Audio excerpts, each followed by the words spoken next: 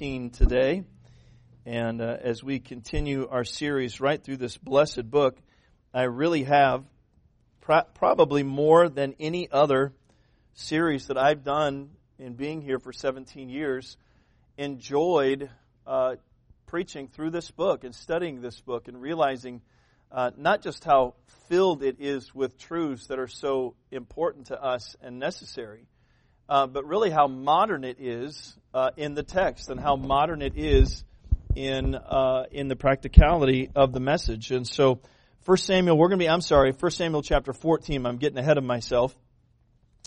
I've been looking forward in the passage itself, and I kind of jumped the gun. So 1 Samuel chapter 14, and remember what I said last week. 1 Samuel, much like the Old Testament, is one of those books that if you're going to get the most out of the Bible, you need to try to hold on to the context of the passage as much as you can and as long as you possibly can, and then not to forget that. So as God goes verse by verse and line upon line and precept upon precept through His Word, I think it behooves us to do the same and allow the Bible not just to interpret the Bible, but to actually be used to discern the thoughts and intents of our hearts. You see, if I read the Bible just as any other book, I'm going to miss it because it's not like any other book. It is the book of books. Amen? That's the Bible. And so as we open the Bible and as we read it, I want to do my best to try to remind us of where we are from last week and try to take us into where God wants us to be this week. So 1 Samuel chapter 14, if you'll please stand with me for the reading of God's Word. In verse 1 of chapter 14, notice as I read. Now it came to pass upon a day that Jonathan the son of Saul said to the young man that bare his armor, Come, and let us go over to the Philistines' garrison that is on the other side. But he told not his father. And Saul, his father, tarried in the uttermost part of Gibeah under a pomegranate tree, which is in Migron, and the people that were with him were about 600 men. And Ahiah, the son of Ahitub, Ichabod's brother, the son of Phinehas, the son of Eli, the Lord's priest in Shiloh, wearing an ephod, and the people knew not that Jonathan was gone. And between the passages by which Jonathan sought to go over unto the Philistines' garrison, there was a sharp rock on one side, a sharp rock on the other side. The name of the one was Bozez, and the name of the other Sini. The forefront of the one was situate northward over against Michmash, and the other southward over against Gibeah. And Jonathan said to the young man that bare his armor, Come, and let us go over into the garrison of these uncircumcised. It may be that the Lord will work for us. For there is no restraint to the Lord to save by many or by few. And his armor-bearer said unto him, Do all that is in thine heart. Turn thee, behold, I am with thee according to thy heart. Then said Jonathan, Behold, we will pass over unto these men, and we will discover ourselves unto them. If they say thus unto us, Tarry until we come to you, then we will stand still in our place, and we will not go up unto them. But if they say thus, Come up to us, then we will go up, for the Lord hath delivered them into our hand, and this shall be a sign unto us. And both of them discovered themselves unto the garrison of the Philistines. And the Philistines said, Behold, the Hebrews come forth out of the holes where they had hid themselves. And the men of the garrison answered Jonathan and his armor-bearer, and said, Come up to us, and we will show you a thing. And Jonathan said unto his armor-bearer, Come up after me, for the Lord hath delivered them into the hand of Israel. And Jonathan climbed up upon his hands and upon his feet, and his armor-bearer after him. And they fell before Jonathan, and his armor-bearer slew after him. And that first slaughter, which Jonathan and his armor-bearer made, was about 20 men, within as it were an half acre of land, which a yoke of oxen might plow. I want to preach to you a message I've entitled this morning, Contrasting Faith. Heavenly Father, we come before you again, and we want to thank you for your holy word. We praise your name, God, for the beauty of your holiness and for your excellent greatness, for all of your mighty acts. And God, as we open your word, we ask that you would please guide us by thy Spirit into all truth. We ask that you would open our eyes, that we may behold wondrous things out of thy law, and that you would grant your people, God, understanding of thy word. And then, Father, when the last amen is said, I pray that you would grant us wisdom to take that word, hide it in our heart, and help us to apply it to our life. I ask that you'd help me today, Lord, to fill me with your Spirit and simply help me to get out of your way that you may use me as your vessel. I pray this in Jesus' name. Amen. Thank you for standing. You may be seated. When we left the host of Israel in the last chapter, they were certainly not postured well for battle. As the Philistines were plundering the countryside, the Bible will describe in 3 companies. That the Philistine general had put 3 companies out, and as they were in camp, they were simply looking for scouts, and as people would come by, they would pillage them, and they would take their belongings, and they were simply just a scouting unit that were out there. And when we saw them last, they were basically waiting for the signal for war. They were perched for war. With Israel, on the other hand, there was no wisdom there. There was no strength there. There was no goodness. Certainly there was nothing in Scripture that would give us any reason to expect anything else but that they would be cut off by the army of the enemy. So it didn't look good for them. But in our text this morning, we find a power which works without means. And an infinite goodness which comes without merit. So that the words of Samuel would be fulfilled, that the Bible says, "For the Lord will not forsake His people for His great name's sake, because it hath pleased the Lord to make you His people." Now it is only the Lord that prevented the mammoth armies of the enemy from consuming the fear-stricken huddle of the 600 and their king in Saul that were hiding under a pomegranate tree. And yet in the midst of this ominous and impending hopelessness, the Spirit of God guides us into the truth, and that is this, that little is much when God is in it.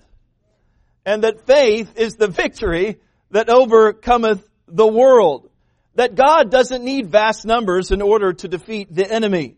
He only requires someone to believe in who He is and to follow His lead. Leviticus chapter 26 declares, "If you walk in my statutes and keep my commandments and do them, then I will give you rain in due season." A little farther down it says this, now listen, "And 5 of you shall chase 100, and 100 of you shall put 10,000 to flight. And your enemies shall fall before you by the sword, for I will have respect unto you, and I will make you fruitful, and I will multiply you and establish my covenant with you." The only difference then between victory and defeat in the life of a Christian is faith. The only difference in the life of a Christian between defeat and victory is faith. What do I mean by that? Well, faith is the belief, it is the trust and the fidelity that we have to the promises of Almighty God. Do you think faith is important to the believer? Do you know I believe it is because the Bible in the New Testament alone uses the word faith 300 times. I think it's pretty important. I think if God were to highlight faith that many times, that it would behoove us to highlight the importance of it in our life that many times. God, what have you said about faith? Well, the Bible says in Jude that it is our most holy faith. The Bible declares in 2 Peter chapter 1 that it is a precious faith. The Bible declares in 1 John chapter 5 that it is the victory that overcometh the world, even our faith. And then in 1 Peter chapter 2, it says that your faith and hope might be in God. So I'm always interested when people say, well, all it takes is faith. Well, yes, it is maybe in some circles a buzzword, but for the Christian it's far more than just the word faith. For faith is really nothing without its object. If the object is right, then faith will be right. If the object is strong, then faith should be strong. Would you agree with that? Now then, faith then in God, in a God that knows all, that possesses all, that can do all, is the key to every believer. And I want you to take your outline this morning, and our text shows us the difference between a declining faith and a developing faith. A declining faith, certainly you would understand that. That would be Saul. A developing faith would be Jonathan. And then the last one we're going to look at is a desired faith. All right? So first, let's just look at what the Bible describes as a declining faith. First of all, number one in your notes, a declining faith is conceited. A declining faith is conceited. If there's one thing clear about King Saul's life from Scripture, it is that he was consistently living for himself. You see, his concern was either with self-promotion or self-preservation. Now, I think you and I would agree that he was pretty much involved in Saul. That's what he cared about, either self-promotion or self-preservation, neither of which, by the way, pleased God. His declining faith is described in several ways. First of all, we see his faith, letter A, is idle. He is idle. Idle faith is a disengaged faith. Where does the Bible say that he was? Well, the Bible says not only was he under pomegranate in Gibeah, but he was in the uttermost parts of Gibeah. In other words, he was as far away from the battle that he possibly could be. Disengaged. Sometimes that disengagement becomes because of discouragement. Sometimes it comes because of distraction. In Saul's case, he had been told, guess what? God's done with you. God's looking for someone who's willing to trust him by faith. God's looking for a man after his own heart. So he's disengaged because he's discouraged. But he's also pretty distracted. Let's just face it. There are companies of hundreds that are out in 3 different areas surrounding where he is, and they're making sure nobody gets in or out. They're making sure, hey, Saul, you got to understand something. We are about to pounce. Now, that's where he is. He's idle. In Saul's case, fear and discouragement has led him to an idle faith. He is a rejected king in the company, listen, of a rejected high priest. Now, there's a reason that the Bible describes Ahiah the way that he is, because of the lineage. Remember way back when we started with Hannah and Samuel being born? Remember the priest that was in those days? Remember what his name was? Anybody want to give me one? Eli. And Eli had how many sons? Oh, you saw that. Okay, 2 sons. What were their name? Hophni and Phinehas, all right? And by the way, were they good dudes or bad dudes? Bad dudes. You can say dudes in church. It's okay. This is California. So, they were not good dudes, right? Now, the Bible says because of how Eli raised his kids that God had cursed the line of Eli. Now you're seeing. Remember then when God was judging during the war and Eli's sons had died and one of their sons' wives had a baby and the baby's name was Ichabod, right? Ooh, that's a bad name. Well, this is the result. The Bible mentions the lineage, and you find kind of a misery loves company here, don't you? You find Saul, who's been rejected, far away from the battle, and disengaged with a priest who has no priestship. He has no job, really. He's done something that he shouldn't do. Now he's partnering up with somebody who's out of the ministry, and they're both idle. They're sitting completely out to the sidelines. Not only is a declining faith idle, but it's also insensitive. Letter B, it's insensitive. Now, it's one thing to be insensitive to people. Would you agree? And there's some people probably that at a given time in our life we can be insensitive to the needs of others. All right? It would be a bad thing as a church to be insensitive to Phil and Sweeney right now. But there are some people who can't sympathize with Phil because they don't know Phil. So they're not necessarily insensitive, they're just ignorant. Well, it's one thing to be insensitive to people, it's another thing to be insensitive with God. And that's where Saul is. I want you to look down in verses 18 and 19, if you will. Now, let me set this up a little bit.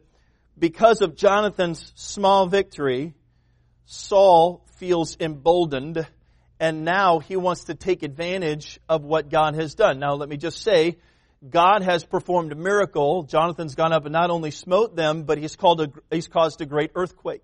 And the Bible says that the Philistines were so trembling that they turned on one another, that they started not only fleeing from where Jonathan and his servant were, but they started to turn on each other, and there was a great slaughter. And Saul now knows, wow, the ground's shaking, and I hear this noise. They see all the Philistines running, and he goes, you know what? Now's my chance.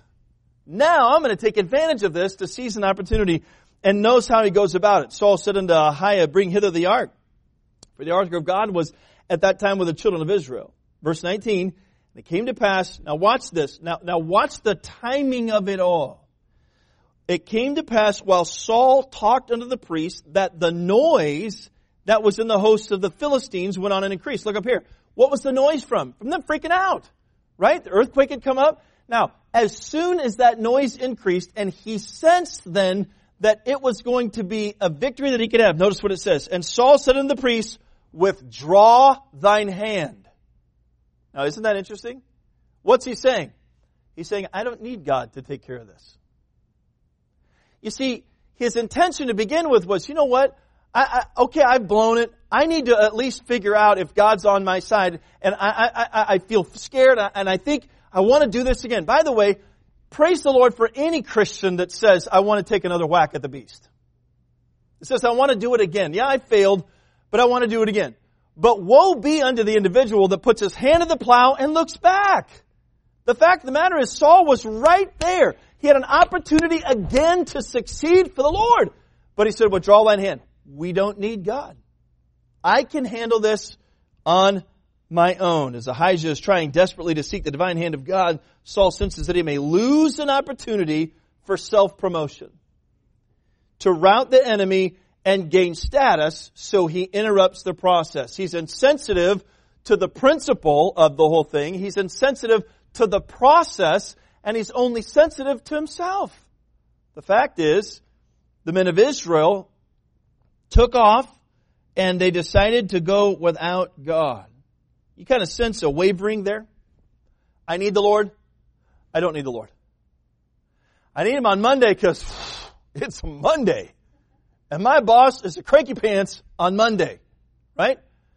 But when it's Friday, maybe after the commute traffic, that's when I need Him. That's when I don't need Him. I can push pause like the old cassette players. You guys remember the cassette players?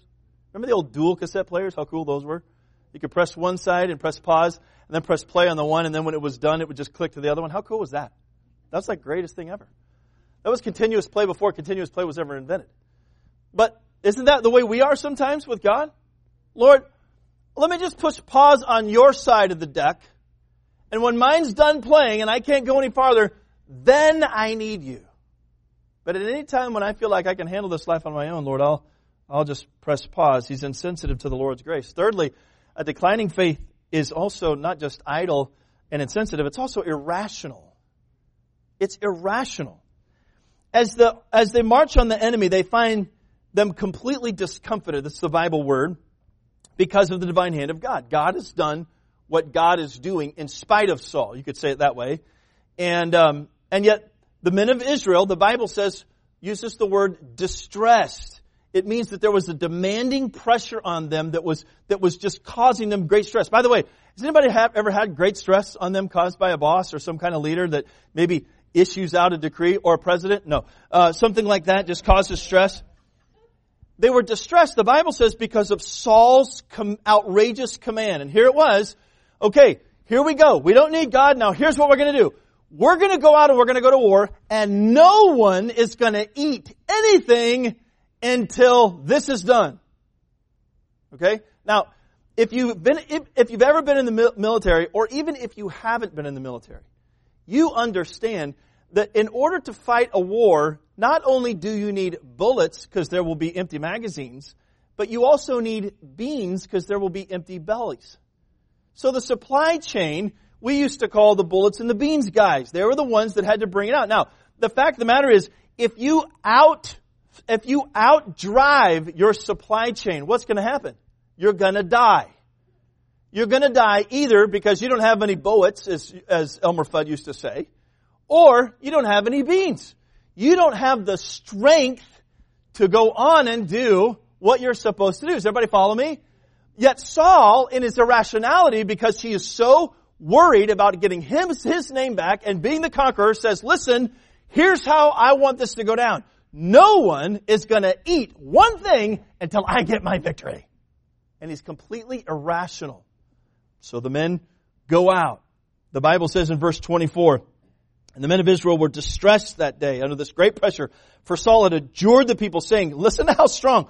Cursed be the man that eateth any food until the evening, that I may be avenged of mine enemies.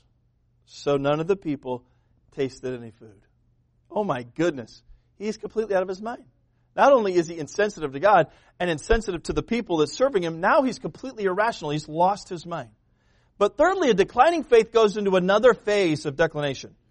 Letter D, it's also irreverent, and it's found in the very same verse, in verse 24.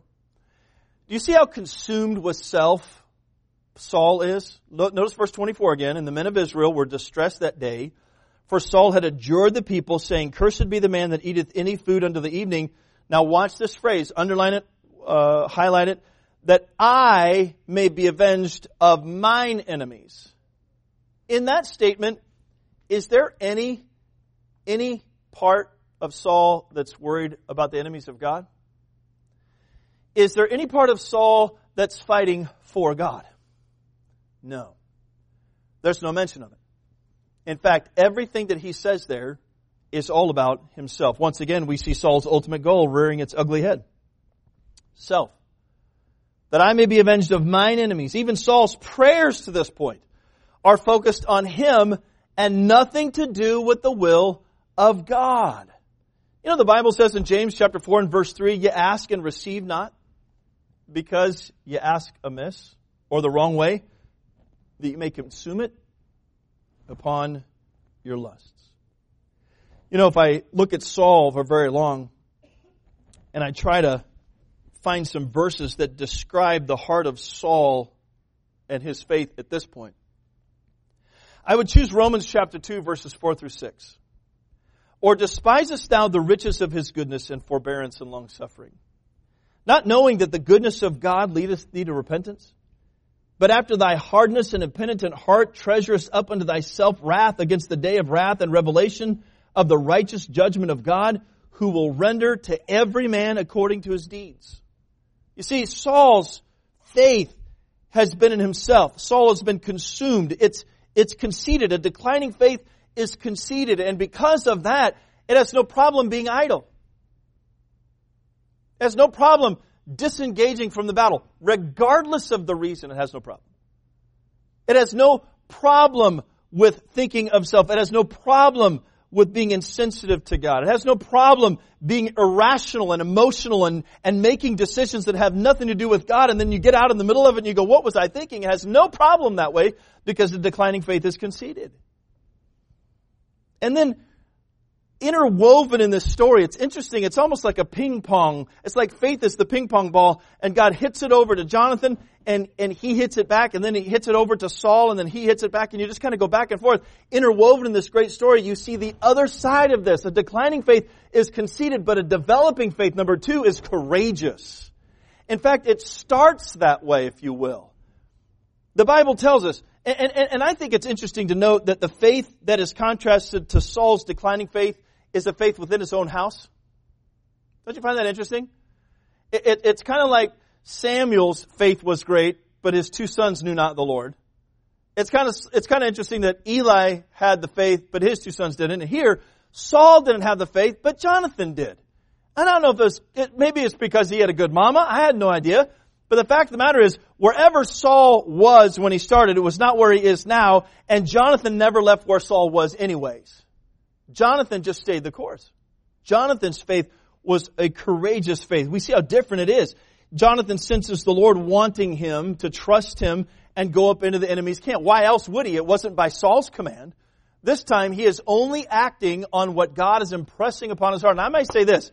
You may do better instead of saying, God, will you please show me your will? Or God, what is your will? You'd be better off serving the Holy Spirit by just allowing Him to lead you and to work out your salvation with fear and trembling. Then you would be in the will of God. Then you would be making systematic decisions by faith, not by feelings, and you would be allowed of God to venture forth and do something great for the Lord that you might not even be aware of. Here we note that Saul, while Saul was gripped with fear, his son was full of faith. Verses 6 through 10 describe the story as we read earlier. And he says, listen, it might be that God would do this, but if we're going to go up, it's going to be only of God or it's not going to be at all. And by the way, I find it interesting that a courageous faith is contagious also. Because he said, hey, listen, this is what the Lord will do. And the servant made the wisest statement that he's ever made. Whatever is in your heart, that's what you're going to do, and I'm going to follow you for it. He sensed that there was something about the faith of Jonathan. Now let's just look at this faith. First of all, a courageous faith, letter A, is courageous to ask. It has the courage to ask. Lord, I want to put out a fleece. Just as Gideon had done centuries earlier, Jonathan laid out a fleece trusting that God would give him a clear sign that he was moving in the right direction. Unafraid of asking, Lord, if it be your will for me to go up, then have them to answer me in this way. If it's not, I'm good with that. Why? Because Jonathan is not seeking his own self-promotion. He's seeking that people should know the Lord. He doesn't want to get out of the will of God. And so he has the courage to ask. Make it clear, unafraid of asking. I'm willing to go to battle, and I'm willing to go with only my servant and my Savior. Now, that's courageous. A Christian willing to ask the Lord that I will go. By the way, not even if I have someone to go with me or not, I'll go anyway. He has the courage to ask. Secondly, we see the courage to act. It's one thing to be in church and ask the Lord, isn't it?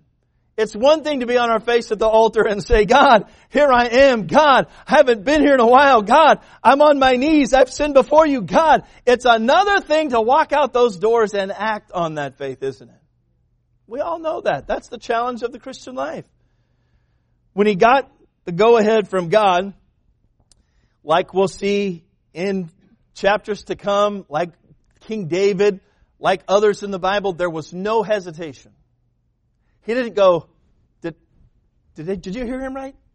Maybe we need to check the message again and see what it says. No, there was no hesitation at all. Like Peter, he stepped out into the storm knowing that God was for him. I want to say this and interrupt myself for a minute. If you're saved, God is for you. Let me make another statement. If you're not saved, God is for you. There's only two kind of people in the world, those that are saved, those that are lost. We're all sinners. Some of us are saved by the grace of God. Others are just not saved yet. And yet God is not willing that any should perish, but that all should come to repentance. He is for us. You say, how do you know that? Because there's a cross in Calvary that hung my Savior on it that died for the sins of the world. The fact of the matter is, don't ever forget that. If I'm going to be courageous enough to ask for the will of God, I must follow it up with the courage to act on it. The Bible says, what shall we say to these things? If God be for us, then nothing or no one or who can be against us? He that spared not his own Son, but delivered him up for us all, how shall I not with him also freely give us all things? Oh, God is for us. And Jonathan knew that. Thirdly, this developing faith is not just courageous to ask and to act, it's also courageous to answer. It's courageous to answer. Now, as God moves through the camp of the Philistines, they begin to turn on themselves in fear, as I said. Jonathan is in pursuit, and he is joined, the Bible says, by the other men of Israel, in fact, some that were even in the encampment of the Philistines, and they all went out to pursue the enemy, but they all didn't go out with the same information. Everybody knew that Saul had commanded that nobody is supposed to eat until the end of the battle, except for Jonathan and his servant. Now, I would ask you, that seems like a pretty important piece of information, doesn't it? That if the king gave commandments specifically about what the logistics were supposed to look like going out in the battle, that maybe, kind of as the guy in charge of the battle, I should know about it. But somehow, for some reason, perhaps it was because Jonathan took off on his own and by faith did what he was going to do. The rest of the army didn't fill him in. So now Jonathan goes out and Saul said no one is supposed to eat, and if they do, the command was they are supposed to die. But Jonathan didn't know that. So verse 25, and all they of the land came to a wood, and there was honey upon the ground, and when the people were coming to the wood, behold, the honey dropped. But no man put his hand to his mouth, for the people what? Feared the oath. But Jonathan heard not when his father charged the people with the oath. Wherefore he put forth the end of the rod that was in his hand, and dipped it in a honeycomb, and put his hand to his mouth. Glory to God. I love this next phrase. And his eyes were enlightened. You know what that means? It means his body was refreshed. By the way, does anybody love honey? I love honey and butter mixed together. And I don't know which one I like more. A little more on the honey side or a little more on the a little more on the butter side. But what I do know is I love them mixed together. My dad used to call it lick dab. Now don't judge us for doing that. We were just a bunch of rednecks growing up, but we would make that and just go bananas. We would eat cornbread until we had cornmeal coming out of our ears. We'd eat biscuits that way. It was awesome. So when he says in that passage that he put his hand to his mouth and his eyes were enlightened, I know what he's talking about. You may do too, all right? The fact of the matter, it helped him. Okay? Now watch this. The Bible says, then answered one of the people. Boy, I'd like to just take that guy and go, why didn't you tell me beforehand? Right? Notice what it says. Then answered one of the people and said, thy father straitly charged the people with an oath, saying, cursed be the man that eateth any food this day. And the people were faint. Verse 29, then said Jonathan, my father hath troubled the land. See, I pray you how mine eyes have been enlightened, because I have tasted a little of this honey. Now, I'm going to skip down some verses here, but I want you to hear a little more of the story. Through God's providence, Saul finds out that Jonathan had eaten. And he makes the irrational statement, even if it is my own son, he is going to die. There's no privilege with me. I will not have insubordination in my ranks. It doesn't matter what Jonathan thought. It doesn't matter how we got to this point. The fact of the matter is, if it's my son, he is going to die. The Bible says, look down if you will, in verse 41, therefore Saul said unto the Lord God of Israel, give a perfect lot. And Saul and Jonathan were taken, but the people escaped. And Saul said, cast lots between me and Jonathan my son. And Jonathan was taken. Then Saul said to Jonathan, tell me what thou hast done. And Jonathan told him and said, I did but taste a little honey with the end of the rod that was in mine hand, and lo, I must die. Would you say that was courageous? I want you to note not what you see in the Bible, but hear what you do not see. You do not see Jonathan dropping an offspring card. Don't you know I'm your son? There's got to be like a special, exception for me, kind of, being like the heir apparent.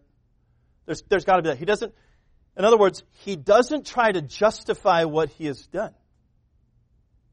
He says, look, the fact of the matter is, I'm okay dying because of what God has done in Israel, if that's what you so choose. I'm not just courageous enough to ask and courageous enough to go up and trust God. I'm courageous enough to trust God with the answer. I'm courageous enough that if it is by life or death, at this moment, I believe God, like the Apostle Paul said. Now that amazes me. Because I think many of us will stand not before just a physical king, but the King of all kings someday. And I think our knee-jerk reaction will be, unfortunately, to justify. See, how do you know that? Well, it's in Scripture. But Lord. But Lord, but Lord, but Lord, but Lord. Have we not? Have we not? Have I not? You don't see that in Jonathan. You see a developing faith that he is just willing to say, Lord, whatever you have for me, by life or by death, by going into the battle, coming out of the battle, by standing in front of my Father, I will trust you. God is the one that told Joshua, have not I commanded thee? Be strong and of a good courage. Be not afraid, neither be thou dismayed, for the Lord thy God is with thee, whithersoever thou goest. I have to believe in my mind that as Jonathan stood before King Saul, he was standing before the king in heaven. And he knew that the final authority and the final word rested with him. You see, biblical courage is not based on personal ability, but rather on believing in the presence of God. And that's what Jonathan had. Jonathan's faith was courageous. Why? Because it was always developing.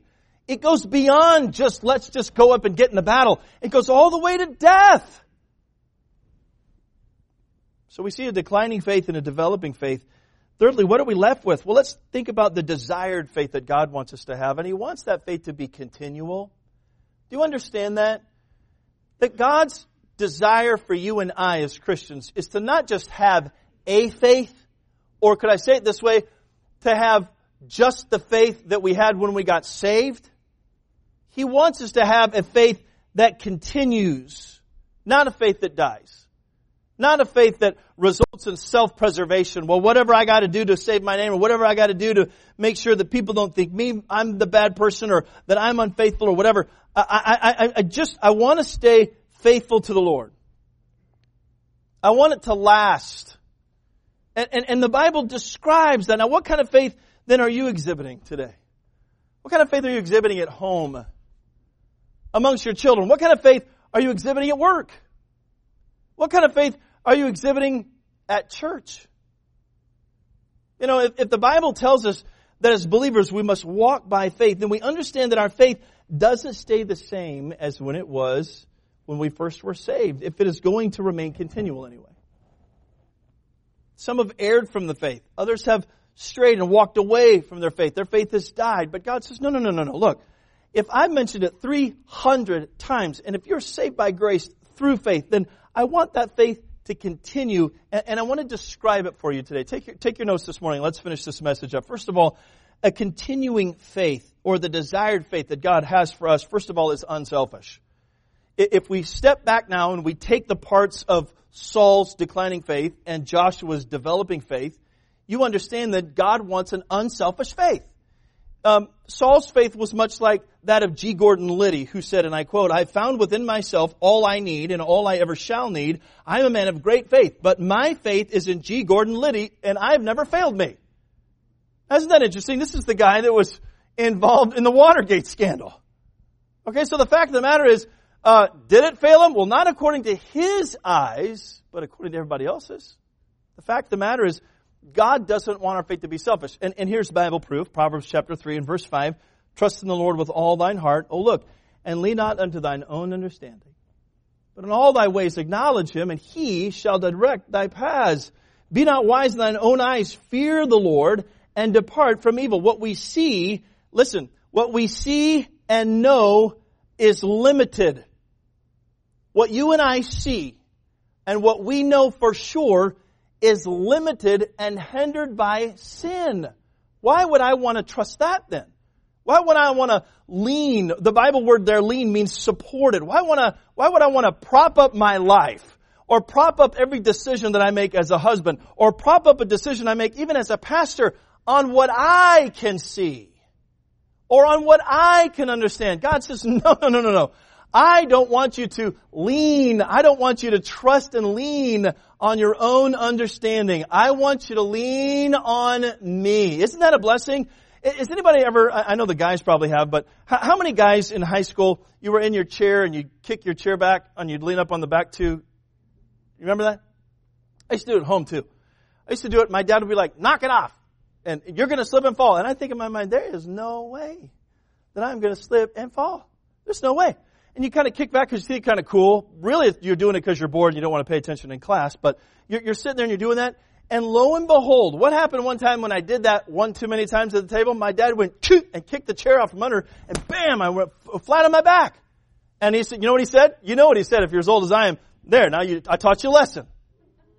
No, you didn't. You literally kicked it out of my chair.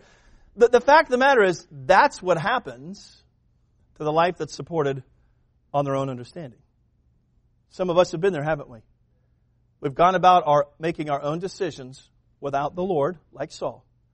And we've made irrational decisions. Instead of repenting and coming back and saying, "No, don't withdraw thine hand. Leave thine hand there. I got to know what I got to know from God, because what I know has not gone far enough." See, what Saul knew was that his bullets and beans didn't need to go into the battle. But God knew better. And by the way, so did Jonathan. The fact of the matter is, God doesn't want our faith to be selfish.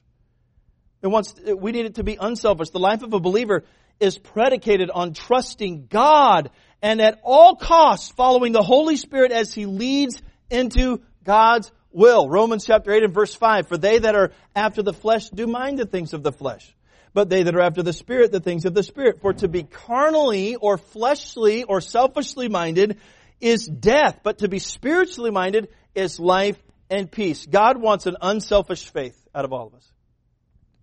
Unselfish faith is not idle in fear or discouragement or self-pity. Why? Because it's not about us. Can I get an amen right there? It's not about us. God wants it to be unselfish. Secondly, He wants it to be single-minded. He wants us to have a single-minded faith. This is the faith that is continual. James 1 and verse 5, if any of you lack wisdom, let him ask of God that giveth to all men liberally. To be fair, the context of this is trials.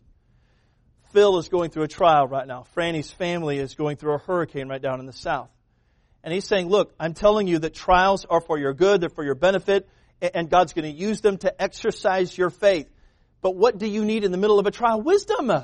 So here's the verse in verse 5. If any of you lack wisdom, let him ask of God that giveth to all men liberally and upbraideth not, and it shall be given him. God's saying, ask and you shall receive. But notice verse 6.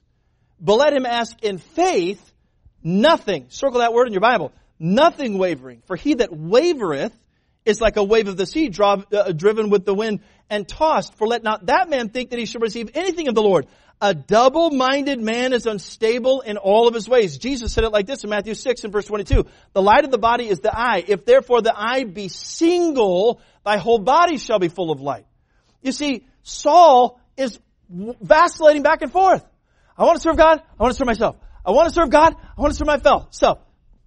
Self. And then he tries to ask God, and where's that getting him? 0 places. None. He's not going anywhere. And pretty soon, in the next chapter, you're going to see not a just declining, you're going to see a dead faith.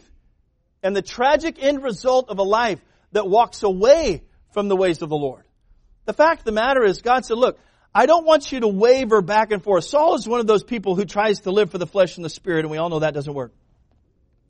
Double-mindedness, doubt, waffling back and forth on what to do, what to ask for, which way to go, is an unfocused faith. Like Peter on the water that started out up and then went down. Many Christians are like corks on the waves. Up one minute, down the next, tossed back and forth. That's exactly what God says happens in James chapter 1. This kind of experience then is evidence of immaturity. It's never developed.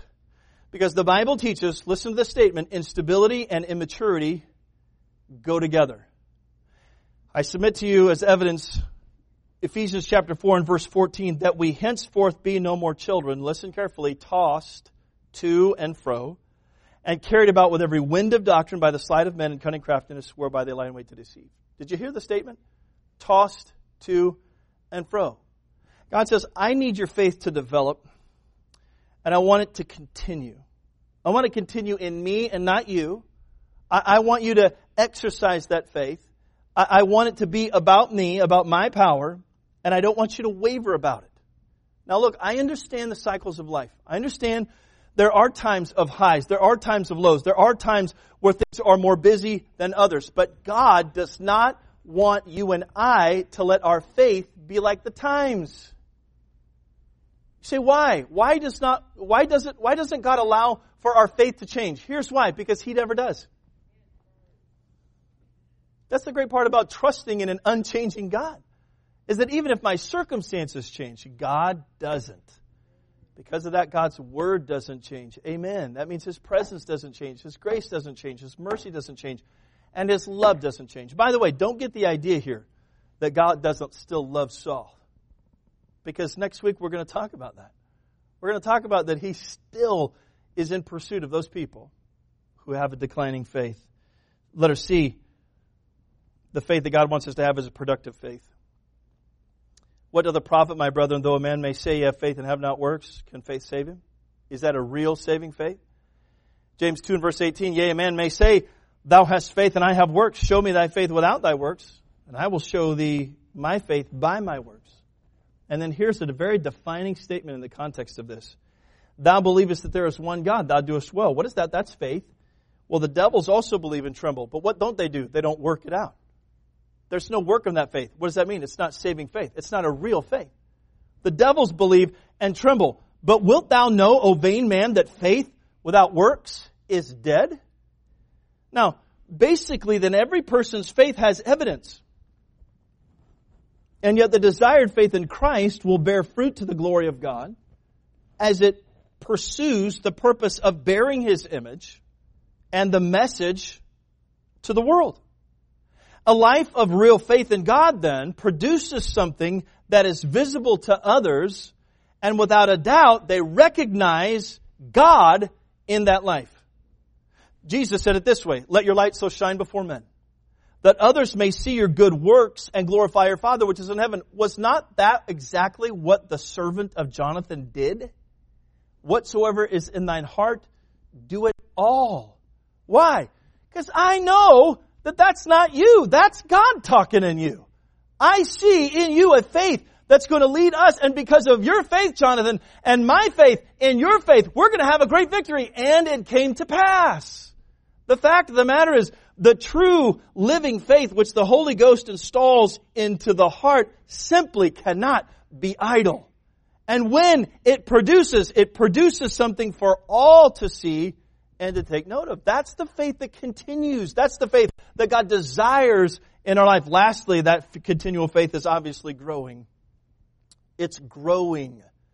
It doesn't stay the same. 1 Thessalonians 4:1, Paul wrote a letter to the church the first time. "Furthermore, then we beseech you, brethren, and exhort you by the Lord Jesus, that as ye have received of us how ye ought to walk and to please God, so ye would abound more and more." And then guess what? It happened. Because he writes back in the following letter in 2 Thessalonians chapter 1 and verse 3, notice, "We are bound to thank God always for you, brethren, as it is meet." Listen, "because that your faith groweth exceedingly." Do you see that? "And the charity of every one of you all toward each other aboundeth, so that we ourselves glory in you in the churches of God for your patience and faith in all your persecutions and tribulations that you endure." What were these people? They received the Word of God. They started out and they didn't decline. It developed. In fact, it developed so courageously that everywhere Paul went, nobody could be witnessed to. They had already been witnessed to. Paul had already gone and looked for someone that hadn't been told the gospel, but this church had so developed a faith and a love for one another and others that they went everywhere. What was that? They were witnessing. They had saw, wow, this is a productive faith. And it was growing exceedingly again and again. We understand that people go through cycles of life that include tragedy and trial and victory. Each of those conditions are designed by God and ordained to give us, listen, experience with Him. Experience. Let me ask you a question. What kind of experience do you really have with God?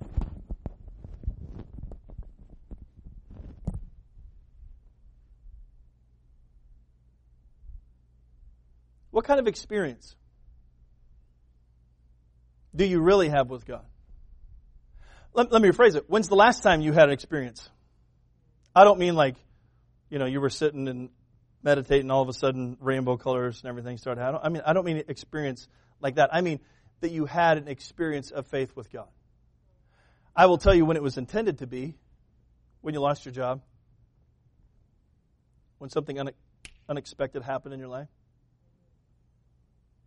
when a relative turned on you, when a friend backstabbed you, when someone tried to posture you in a negative light at work, when you and your spouse couldn't see eye to eye and you had a blow up, a death, a life. You know what God was trying to do? He was trying for you to have an experience of faith. One that required a greater faith. One that required a courageous faith. They said, "Lord, I don't understand all this, but whatever happens, I'm not moving. Whatever happens, I'm not changing my opinion about you and about how much you love me and about who you are and the will of God. I will not be moved. I put the Lord always before me. Therefore, I shall not be moved." That's what He wants in our experiences. I can safely assume that if you are living by faith and you have lived like Jonathan, then it's been awesome.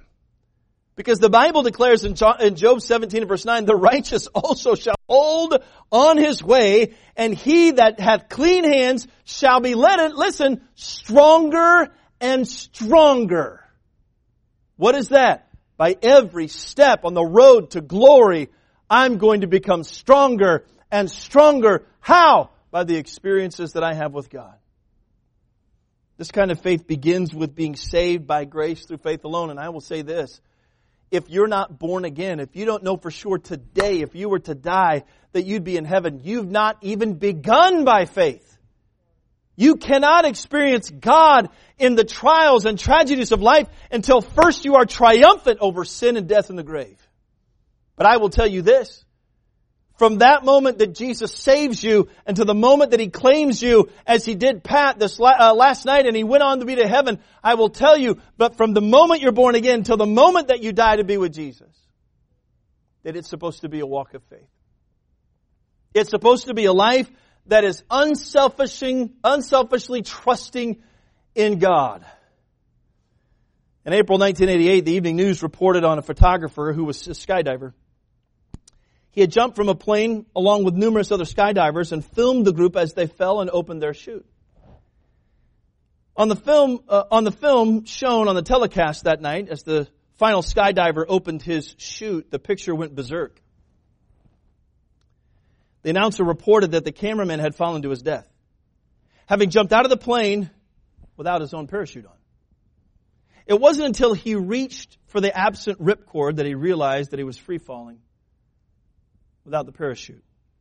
You see, listen, until that point in the photographer's life, the jump probably was exciting and fun. Thrill of a lifetime. But tragically, he had acted with thoughtless haste and deadly foolishness. Nothing could save him at that point. Nothing could save him because his faith was in a parachute that he never put on. Faith in anything but an all-sufficient God can be equally as tragic spiritually. Only with total faith in Jesus Christ should we even contemplate to step into the dangerous excitement we call life. The just shall live by faith. Contrasting faith. Declining or developing. Which one do you have? Heavenly Father, we come before you this morning and we collectively agree. We ask that you would increase our faith and help us and forgive us for our unbelief. No one should leave here today, God, without the parachute of faith strapped onto their soul. And I pray that if there is one here today that is lost, that today would be the day that they get it settled and they're saved. I pray for every Christian here today, God, that we would analyze and examine our own faith. And Lord, with sincerity, as when we were singing, as the deer panteth for the water, that we would confess to you where our faith is in light of where our faith should be.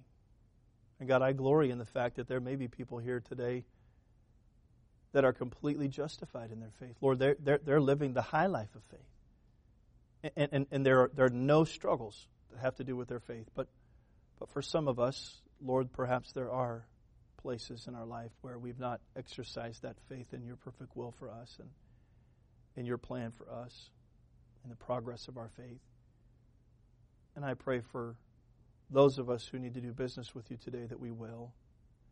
With heads bowed and eyes closed, I'm going to have Jenna begin to play. And as she does, I wonder if you need to do business with the Lord.